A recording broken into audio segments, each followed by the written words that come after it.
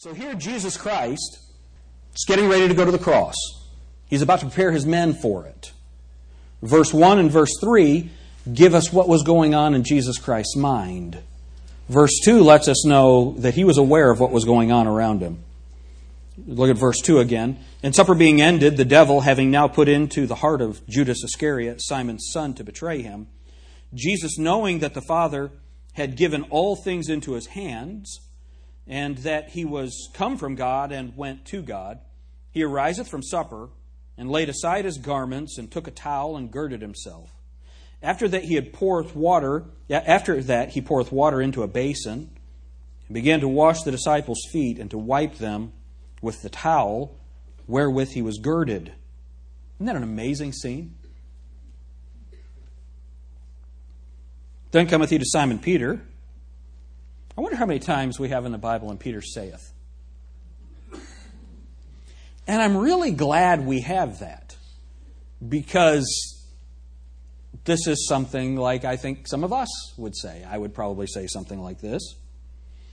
Then cometh he to Simon Peter, and Peter saith unto him, Lord, now look at the pronouns, dost thou wash my feet? Can you imagine what a shocking thing that would be? No, I'm not going to let you do this. And look at what Jesus said. Jesus answered and said unto him, What I do thou knowest not now, but thou shalt know hereafter. Peter saith unto him, Thou shalt never wash my feet. Jesus answered him, If I wash thee not, thou hast no part with me. Simon Peter saith unto him, Lord, not my feet only, but also my hands and my head. I listened to James Knox on this text this week, and he said, Aren't you glad Peter was an apostle and not a prophet? What's he say here? He says, Thou shalt never wash my feet. Remember when Jesus said he was going to go to the cross, Peter said, Be it not so, Lord. Aren't you glad he wasn't a prophet? It's an amazing thing. Aren't you glad that God doesn't answer all your prayers? It's interesting. So, look at verse 10. Jesus saith unto him, He that is washed needeth not save to wash his feet, but is clean every whit. And ye are clean, but not all. Now, if we stop right there, doesn't it look like he's saying that Peter is clean, but he's not completely clean? That's not what he's talking about. Look at the next verse.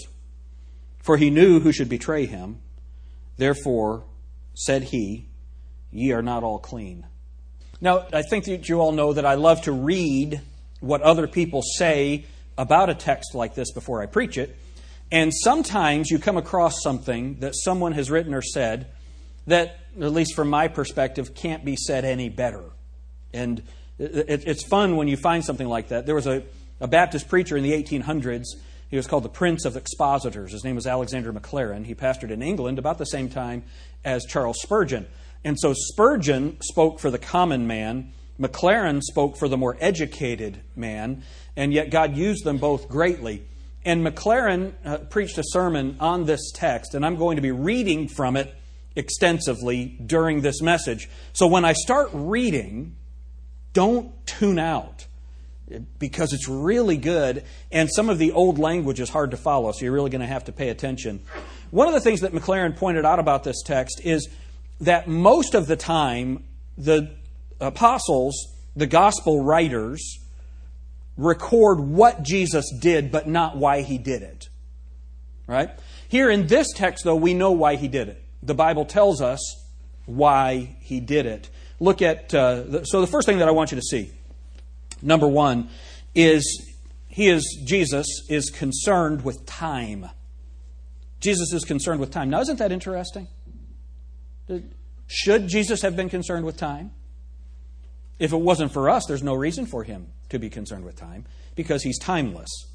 What did Jesus say? Before Abraham was, I am. Not I was, I am. Micah 5:2. But thou, O Bethlehem Ephratah, though thou be small among the cities of Judea, out of thee shall come forth he who is from ancient times, whose goings forth have been from of old, from everlasting.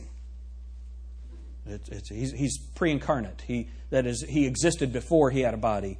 He is the eternal God Why would Jesus be concerned with time for us? For us. So look at verses 1 and 3, give us what Jesus Christ was thinking about. Look at verse 1.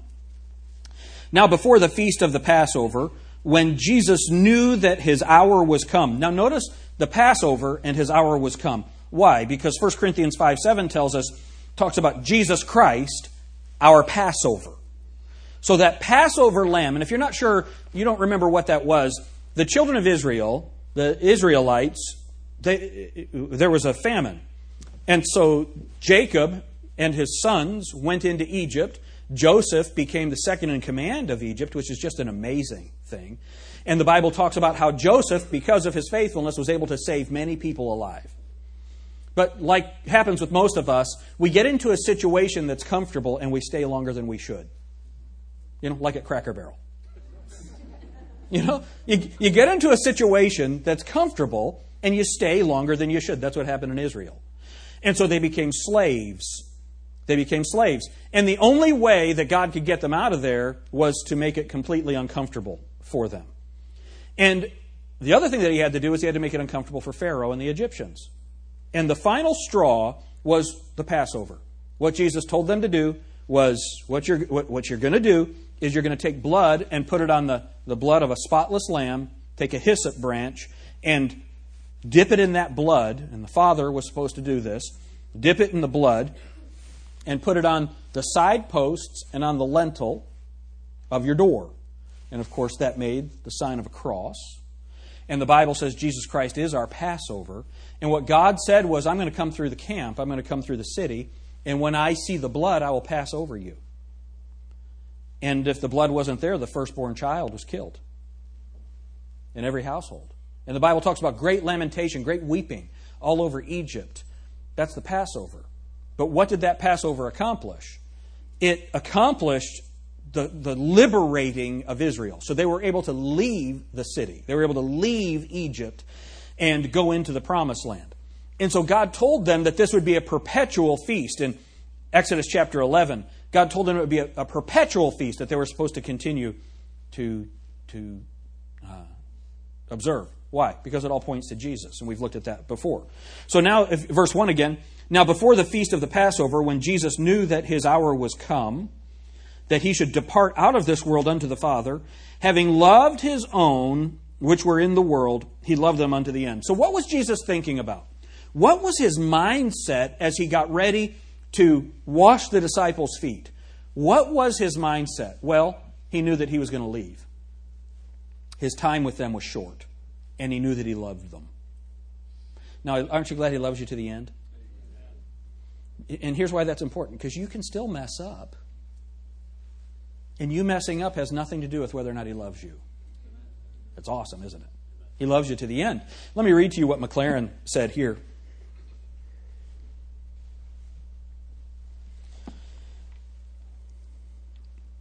Do we not all know the impulse to make parting moments tender moments? It's true, isn't it? How many of you, it's hard for you to say goodbye to somebody? It's hard. Especially people who don't like to show their emotions. Right? How many of you know somebody that will not be in the room when people leave? Why? Because they don't want someone to see them cry. Right? The masks of use and will drop off. The reticence which we, perhaps wisely, he was British, of course. The reticence which we, perhaps wisely, ordinarily cultivate in regard to our deepest feelings melts away. We yearn to condense all our unspoken love into some one word, act, look, or embrace, which it may afterwards be life to two hearts to remember. And so what Jesus Christ is doing here, and this was something that I had never considered until I read McLaren, is that what Jesus is doing is he is showing his disciples how much he loves them because he knows he's not going to see them humanly for a long time. He's going away. And McLaren went on, and this part spoke to me. You know, I always tease Dalton about being too emotional, and he calls me a robot. He calls me data. Okay, so this next section was really poignant for me personally. We shall never understand the works of Jesus Christ If we do as we are all apt to do, think of them as having only a didactic or doctrinal purpose. Now, didactic, that's teaching. So, if the actions of Jesus are only doctrinal or teaching, we must remember that there is in him the true play of a human heart. So remember, he was the perfect man. So his emotions were perfect. His demonstration of his emotions are perfect. If you ever want to know how you're supposed to act, read the Bible. Look at Jesus. The Bible says in Ephesians chapter 4 that one of the functions of the church is to grow us, to mature us, to perfect us into the perfect man. That is, unto the fullness of the stature of Jesus Christ. It's an interesting concept. How are we doing? I think we have work to do. What do you think? All right. So he says this, we must remember that there is in him the true play of a human heart, and that it was to relieve his own love, as well as to teach these men their duty, that he arose from the supper and prepared himself to wash the disciples' feet. So the first reason that he did this was he just loved them. He knew that his time was short, and he loved them. You know, we need to be aware of time. How many of you parents right now with your kids, we have a whole bunch of kids graduating from high school, you're thinking, man, the time's gone. It's gone. That time is gone. And what everyone says, how many of you have ever had someone say this to you when your kids are young? Enjoy this. Because before you know it, it will be gone. You ever had that said? How many have kids that you cannot wait for that to happen? I understand. This is what's going on. Jesus Christ knows that he's about to leave, and he loves these guys perfectly. He loves them sinlessly. Think about that. Because here's what happens in our human relationships. My relationship with my wife is marred by sin. And so my impatience, my expectations, my unrealistic desires, all of that gets in the way of a relationship, whether a marriage relationship or a friend relationship. Our love for someone else is always marred by sin. Jesus Christ's love for his disciples was complete. It was perfect. It was absolute, and he's demonstrating what that love is. Selfless humility is the soul of love. Selfless humility is the soul of love. And you see that with mothers, don't you? A mother's love. What moms do. How many of you guys did not change very many diapers? Would you raise your hand? You did not change very many diapers. You guys are liars. I'm going to change my sermon. Moms, it is amazing what a mom is willing to put her hands in. It's just true. And what is that? That's selfless love. You nurses. How many of you are thankful for nurses? Yeah, I'm not doing that. It is a very selfless occupation. It's an interesting thing. So only humble people love. Only humble people love. The Bible says that where there is pride, there is contention. Right? Have you ever seen people fight just because they're not willing to give in? You ever seen that?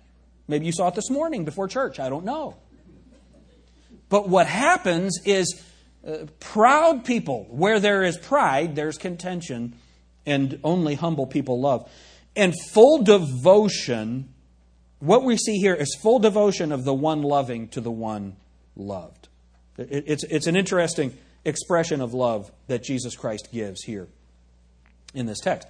But that's not the only thing that we see. So we see that Jesus Christ loved these men deeply, profoundly, and he was expressing his love. But that's not the only impulse that we're given that Jesus Christ had. Look at verse 1 again.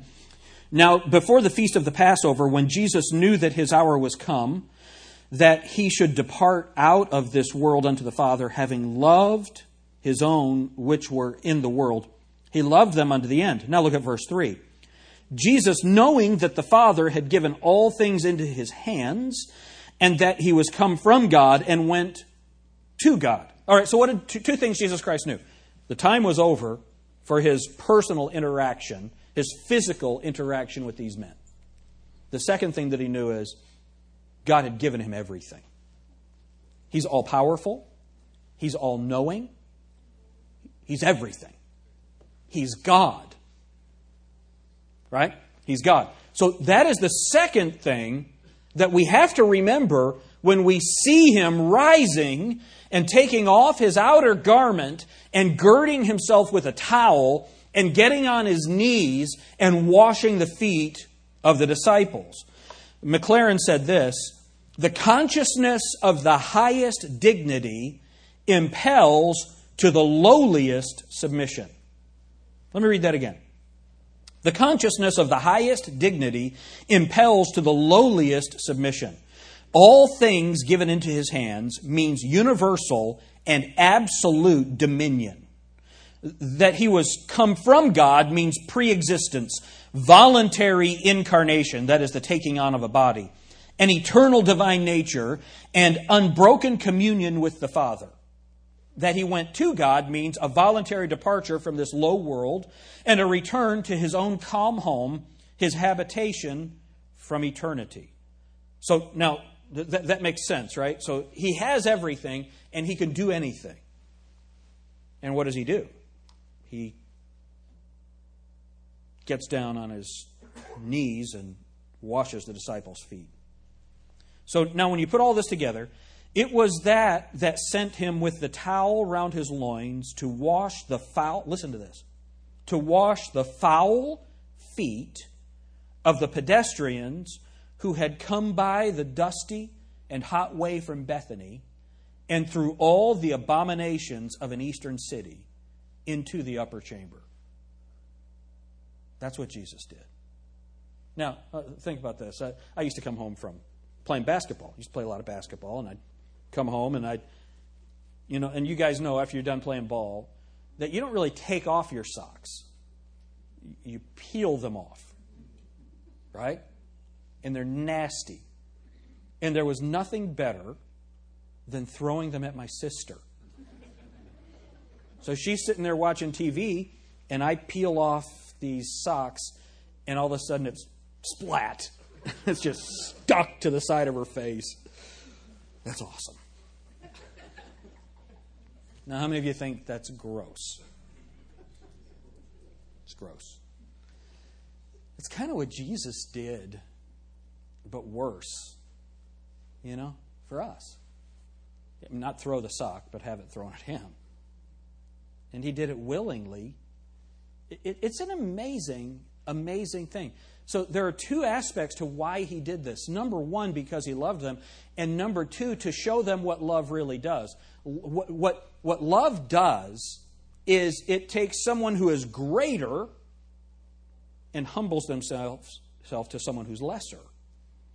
Now that becomes a problem for us because we're not really supposed to think we're greater than anyone else, are we?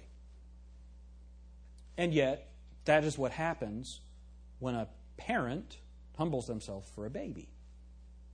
That's what happens when a teacher who knows way more than the student humbles themselves to answer stupid questions. I heard someone say there are no stupid questions. How many of you ever heard that? There are only stupid people who ask questions. There is no one more frustrating than a sophomore in college. How many of you have heard the term sophomoric? You've heard that's where that comes from. Because they've learned just enough to think they know more than everyone else on the planet.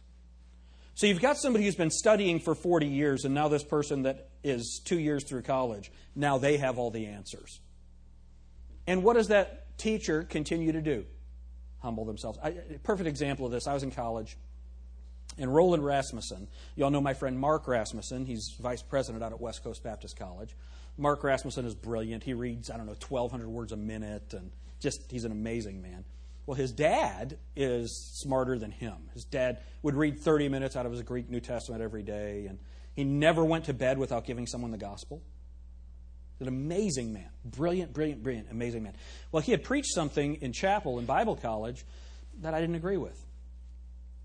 And so I went into Dr. Rasmussen's office and questioned Roland Rasmussen, Dr. Rasmussen. Now listen, for 3 hours.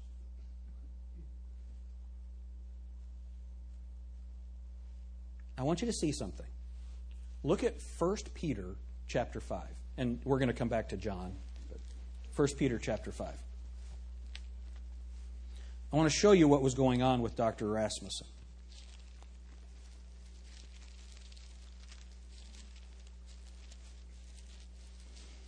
Now, these experiences impacted Peter, and God used those experiences to communicate truth to us in 1 and 2 Peter, the books that God had Peter write.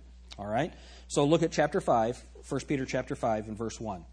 The elders which are among you, so it's pastors, which are among you, I exhort, who am also an elder and a witness of the sufferings of Christ, and also a partaker of the glory that shall be revealed. Now, don't ever read past that verse. These are the two most important events in Peter's life. All right? So he was a witness of the sufferings of Christ. How did that go for him? He messed it up, didn't he? He denied Christ. And also a partaker of the glory that shall be revealed. He was on the Mount of Transfiguration, and what did he do? He messed it up. Interesting, isn't it? That's why I love Peter. Verse 2, feed the flock of God which is among you, taking the oversight thereof, not by constraint, but willingly. So don't make anyone force you to take the oversight. That's your job. Take the oversight.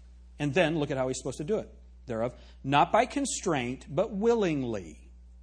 Not for filthy lucre, but of a ready mind. Neither as being lords over God's heritage, but being ensamples to the flock. Now, an example is a model that's been removed. All right, something that you hear about. So the Old Testament are examples. An ensample is a model that's among you. All right? So then look at what it says in verse 4. And when the chief shepherd, who's the chief shepherd? Jesus Christ. Okay, like two people knew that. Who's the chief shepherd? Jesus. Okay, like maybe a few more. Who's the chief shepherd? Jesus. Okay, good. It's okay to say his name in church. It's all right. And when the chief shepherd shall appear, ye shall receive a crown of glory that fadeth not away. Now remember what we've just read in this washing of the disciples' feet. And look at what Peter says now. Likewise, ye younger, submit yourselves unto the elder. Yea, all of you be subject one to another, and be clothed with humility, for God resisteth the proud and giveth grace to the humble. What did Jesus do when he took off his garment and girded himself with a towel? He clothed himself with humility, didn't he? Do you know what Roland Rasmussen was doing for the insolent, self-important, not as smart as he thought he was, Jim Alter? He was clothing himself with humility. 3 hours I questioned him. 3 hours. Now, the end of the story is I was right and he was wrong. But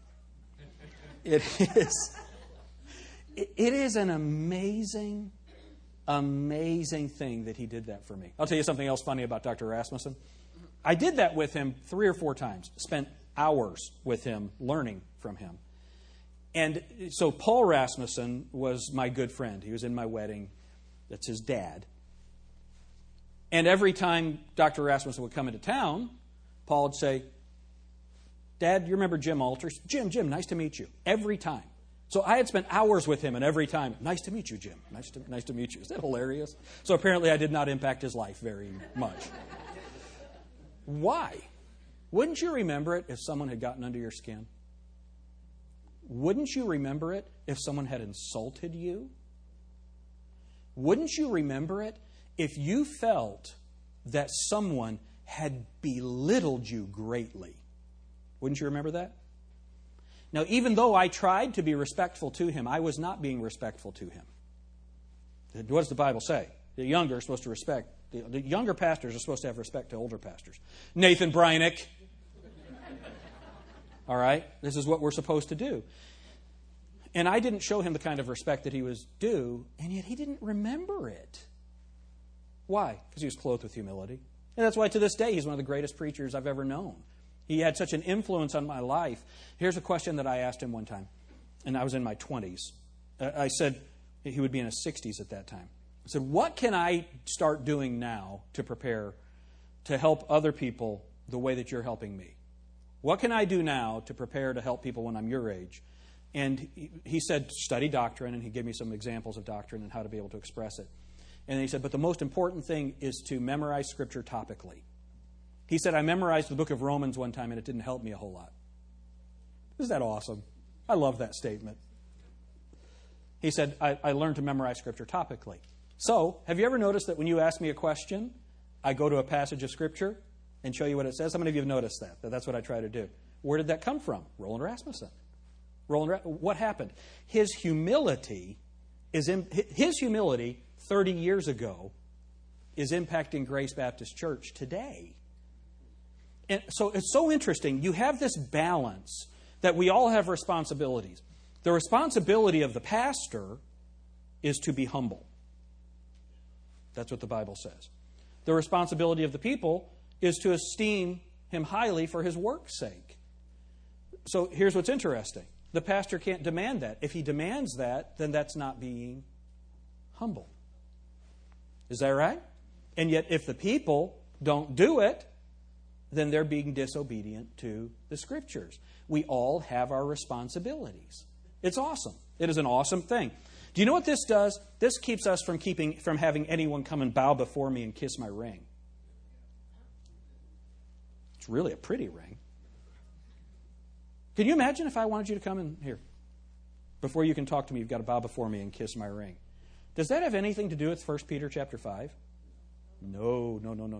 All right, now, so let's go back to... So John 13 is obviously going to be more than one sermon. So the first thing that I want you to see is he is concerned with time. He is concerned with time. Why? Because he was going to the Father, and then he recognized that the Father had given him everything. I want you to think about this. So Jesus Christ, how many of you recognize Jesus Christ as all-powerful? You recognize. So here's what McLaren said. Knowing that he came from God and went to God, and that even when he was kneeling before these men, the Father had given all things into his hands, what did he do? Triumph? Show his majesty? Flash his power? Demand service? He girded himself with a towel and washed his disciples' feet. The consciousness of loftiness does not alone avail to explain the transcendent lowliness. You need the former motive to be joined with it. Because it is only love, listen, it is only love which bends loftiness to service and turns the consciousness of superiority into yearning to divest oneself of the superiorities that separate and to emphasize the emotions which unite. So you see that. That love wanted Jesus Christ to remove the barriers between him and them. That's what it did. So how does that affect us? Do you understand that if you have been saved and you have been taught in the Word of God the way more perfectly, the way that Aquila and Priscilla did for Apollos? So how many of you have learned some things from the Bible through discipleship or sitting under the Word of God? You've learned some things. How many of you are different because of that? So now what that ought to do is it shouldn't make you think, oh, I'm so much better than this other person. It should cause you to completely rid yourself of those ideas and get down into a simple truth to explain something to someone that is not saved. That's what it does. That's what it does. It's not so that you can show how much more you know. It's so that what God does is He feeds you so that you can feed someone else. All right. So number one, we see that He's concerned with time. And then number two, He's conscious of treachery. He is conscious of treachery. Do you see that in verse 2? And supper being ended, the devil having now put into the heart of Judas Iscariot, Simon's son, to betray him. Now, do you see that? Simon's son? No, that's not Simon Peter. It's a different Simon. But can you imagine having that be your son? It's interesting, isn't it? You kids remember that your behavior impacts your parents forever. You ever hear this? Remember your name? How about Simon's son, Judas? It's interesting. Then look at verse 10. Jesus saith unto him, He that is washed needeth not save to wash his feet, but is clean every whit, and ye are clean, but not all. For he knew who should betray him. Therefore said he, Ye are not all clean. Okay, young people, all you young people, look at me. It's very important that you understand this. You might be fooling everybody, but Jesus Christ knows exactly what's in your heart. Some young people, they can't wait to be done with high school and out of their parents' house so they can live however they want to live. Right? That's a really foolish place to be. It's just a foolish place to be. And so you're going to identify with either a believer, you're going to identify with Judas, an apostate, one who saw Jesus Christ and knew everything about Jesus Christ and his perfections and betrayed him. Why? Why did he betray him? Because he wanted to do his own thing. Wanted to live his own way. But Jesus Christ knew the treachery. And here's the amazing thing. Jesus washed Judas's feet. Knowing this. Do you understand that Jesus still loves you even when you make decisions that go against him? Even when you reject him, he still loves you. He loves you. And he's willing to do anything for you. And he demonstrated that by going to the cross. So he's concerned with time, and we ought to be concerned with time. The Bible says now is the day of salvation. The Bible says in the times of this ignorant God winked at, but now calls everyone, I think he says it, to repent. In Acts 17. Now is the time. Don't think that you're going to get saved later. You don't know that you're going to have that later. Do you think the people on that train in Baltimore thought that they had more time? They did, but their time was up. Jesus Christ is concerned with time, not because he needs it, but because he knows that you don't have much. So Jesus Christ is concerned with time, and he's conscious of treachery. And then the amazing thing is he's comfortable with a towel. What are you not willing to do? What are you not willing to do? I heard Tom Sexton say one time that you know whether or not you have a servant's heart by how you respond when someone treats you like one. And you heard Tim Hawkins, you might have heard Tim Hawkins in one of his comedy things, that when someone says you have a servant's heart, they're getting ready to ask you to move tables or stack chairs. And it is interesting that this part, I was just talking with a preacher yesterday, and he was saying that he enjoyed the teaching or whatever that I get to do. And I said, that's the fun part. This right here, this is the fun part. It's all the other stuff, all the service stuff that's harder. And it's very interesting. That's why the Bible makes it very clear that the parts that you think are the most glorious, they're not. Do you know the most important thing that's going to happen in this room today? When someone speaks to someone else about the gospel, where they look around and they see someone that's not saved and they just say a word to them. You know that you can get saved today. You know, you can have a personal relationship with Jesus Christ. Your sins can be forgiven, and heaven can be your home, and you can have eternity. There could be someone here that's hurting. We have folks here that have lost loved ones very recently, and they're hurting. And maybe that one person who never says anything and just comes and puts their arm around them and says, we've been praying for you. Love you. Been praying for you. That could be so much more important than anything that happens from this pulpit today. It's so interesting what God has said and how God has put all of this together. And so what's happening is he is comfortable with a towel. McLaren said, his acts are words and his words are acts. We go by what Jesus did and what he taught. And then he's the consummate teacher. Jesus Christ is the consummate teacher. I want you to see something. Look at, keep your place in John, but go to Proverbs chapter 15.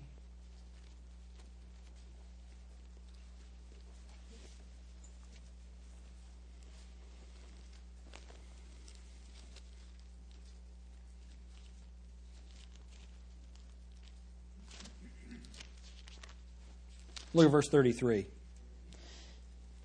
So I'm going to show you two verses that end with the same statement, but they identify two different people. Okay, is everybody plugged in right now? We're almost done. All right, so get plugged in here. Look at Proverbs 15. Look at verse 33. The fear of the Lord is the instruction of wisdom, and before honor is humility. So did Jesus Christ demonstrate that? The fear of the Lord. And before he was glorified, he humbled himself, became obedient unto death, even the death of the cross. Wherefore God hath also highly exalted him and given him a name that's above every name. So what did Jesus Christ demonstrate? That humility comes before honor. Is that right? Go to Proverbs 18 and verse 12.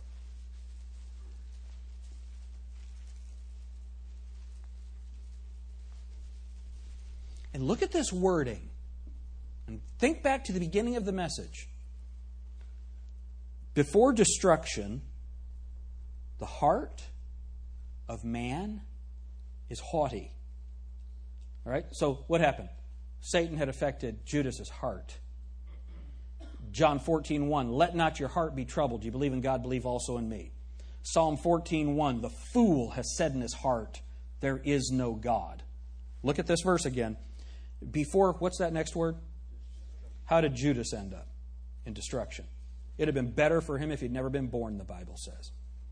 Before destruction, the heart of man is haughty. And before honor is humility. You see, what happens in some people's hearts is they are so proud of their mind. They're so proud of their decision-making process. They're so proud of their ability to discern morality. I can say what's right and wrong, not God. I can do what I want to do, not God. I can decide what is best for my life, not God. So what I'm going to do is I'm going to bypass 6,000 years of human history and examples and models and compiled truth, and I am going to be a decision maker unto myself. Can I ask you a question? Is that haughty? And what's the end of that? Destruction. Because what do they miss? That before honor is humility. So there are two people in our story, Jesus and Judas. Jesus understood the fear of God and understood that before honor comes humility. Judas rejected it all, lifted up in pride, haughty. He wasn't going to humble himself. It's interesting. Jesus Christ was the consummate teacher. His words were acts and his acts were words. I'm going to read you one last statement that I wrote this morning. We can't understand the kneeling, serving Jesus without first understanding the transcendent, holy, almighty Lord, and then stand in awe that they're the same person. That this almighty God is the one who's kneeling before the men washing their feet. Unbelievable. It's unbelievable. But listen to this. The Jesus the world likes is the humble Jesus kneeling before them. That's why we call him Master and Lord. Later in the passage, Jesus says, it's well that you call me Master and Lord. Why does he say it that way? Why does he say it that way? Because when Judas came in the garden, what did he call him? Master. You see, he had called him Master, but he never called him Lord. He had behaved in a certain way, but he had never humbled his heart and called him Lord. You might be behaving in a certain way. You might be a good person. You pay your taxes. You follow the 10 Commandments as best you can. You live in this world according to the moral precepts of Scripture. And yet you've never bowed and called him Lord. The Bible says, for whosoever shall call upon the name of the Lord shall be saved. Let's go back to John 13. I'm going to show you one more thing before we're done. Remember I said that his acts are words and his words are acts. Verse 3, Jesus, knowing that the Father had given all things into his hands and that he was come from God and went to God. Now look at this.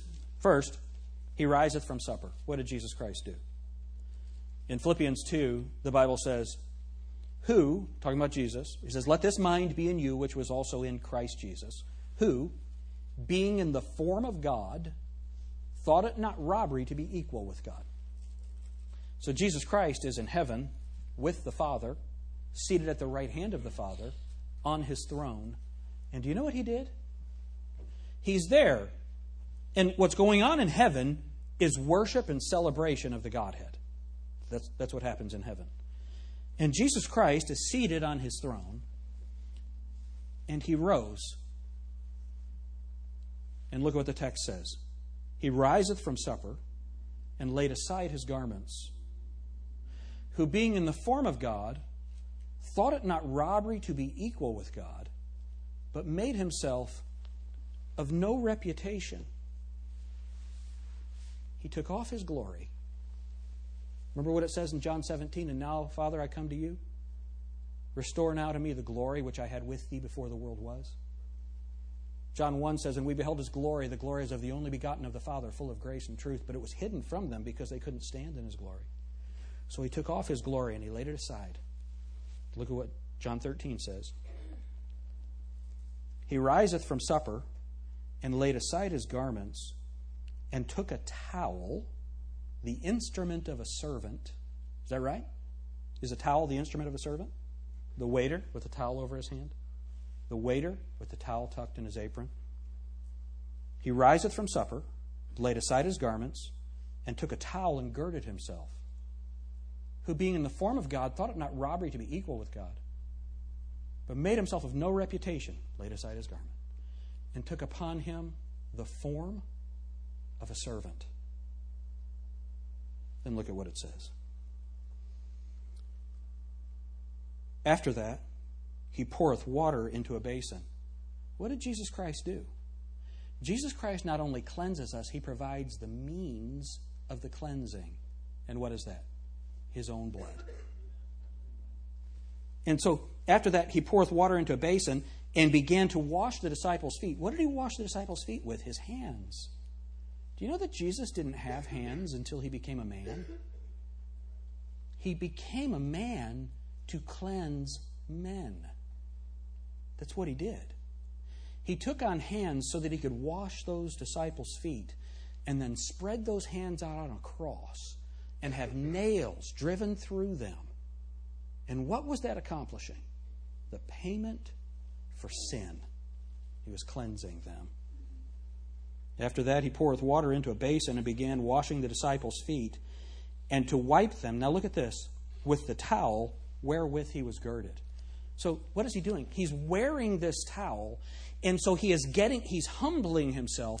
He's kneeling down before those men, and he's taking the filth, listen, of their walk in this world. And you hath he quickened who were dead in trespasses and sins, who walked according to the course of this world, according to the power, the prince of the power of the air, the spirit that now works among the children of disobedience. So what did Jesus Christ do? He got down on his knees. He came down out of the throne of heaven. He took on him he laid aside his glory. He took on him the form of a servant, and he bowed before those men, and he took the filth from their walk in this world, and with the cleansing water that he had provided. What does the Bible say? Not by works of righteousness which we have done, but by his mercy he saved us. How is that done? By the washing of regeneration, the new birth. So Jesus Christ got down, and he's clothed in this servant's garb, this towel, and he takes their filth on his own body. Remember what Peter said? No, Lord, you're not going to wash me. Then you are none of mine. The only way any of you can become one of Jesus' own is to be washed. What humility. That God, the God that created everything, the one who is all-powerful, is the same one that bowed before those men and washed their feet. And He came and died on the cross for you and for me. We need to bow before Him, don't we? We need to bow before Him. Lord Jesus, what an amazing God You are.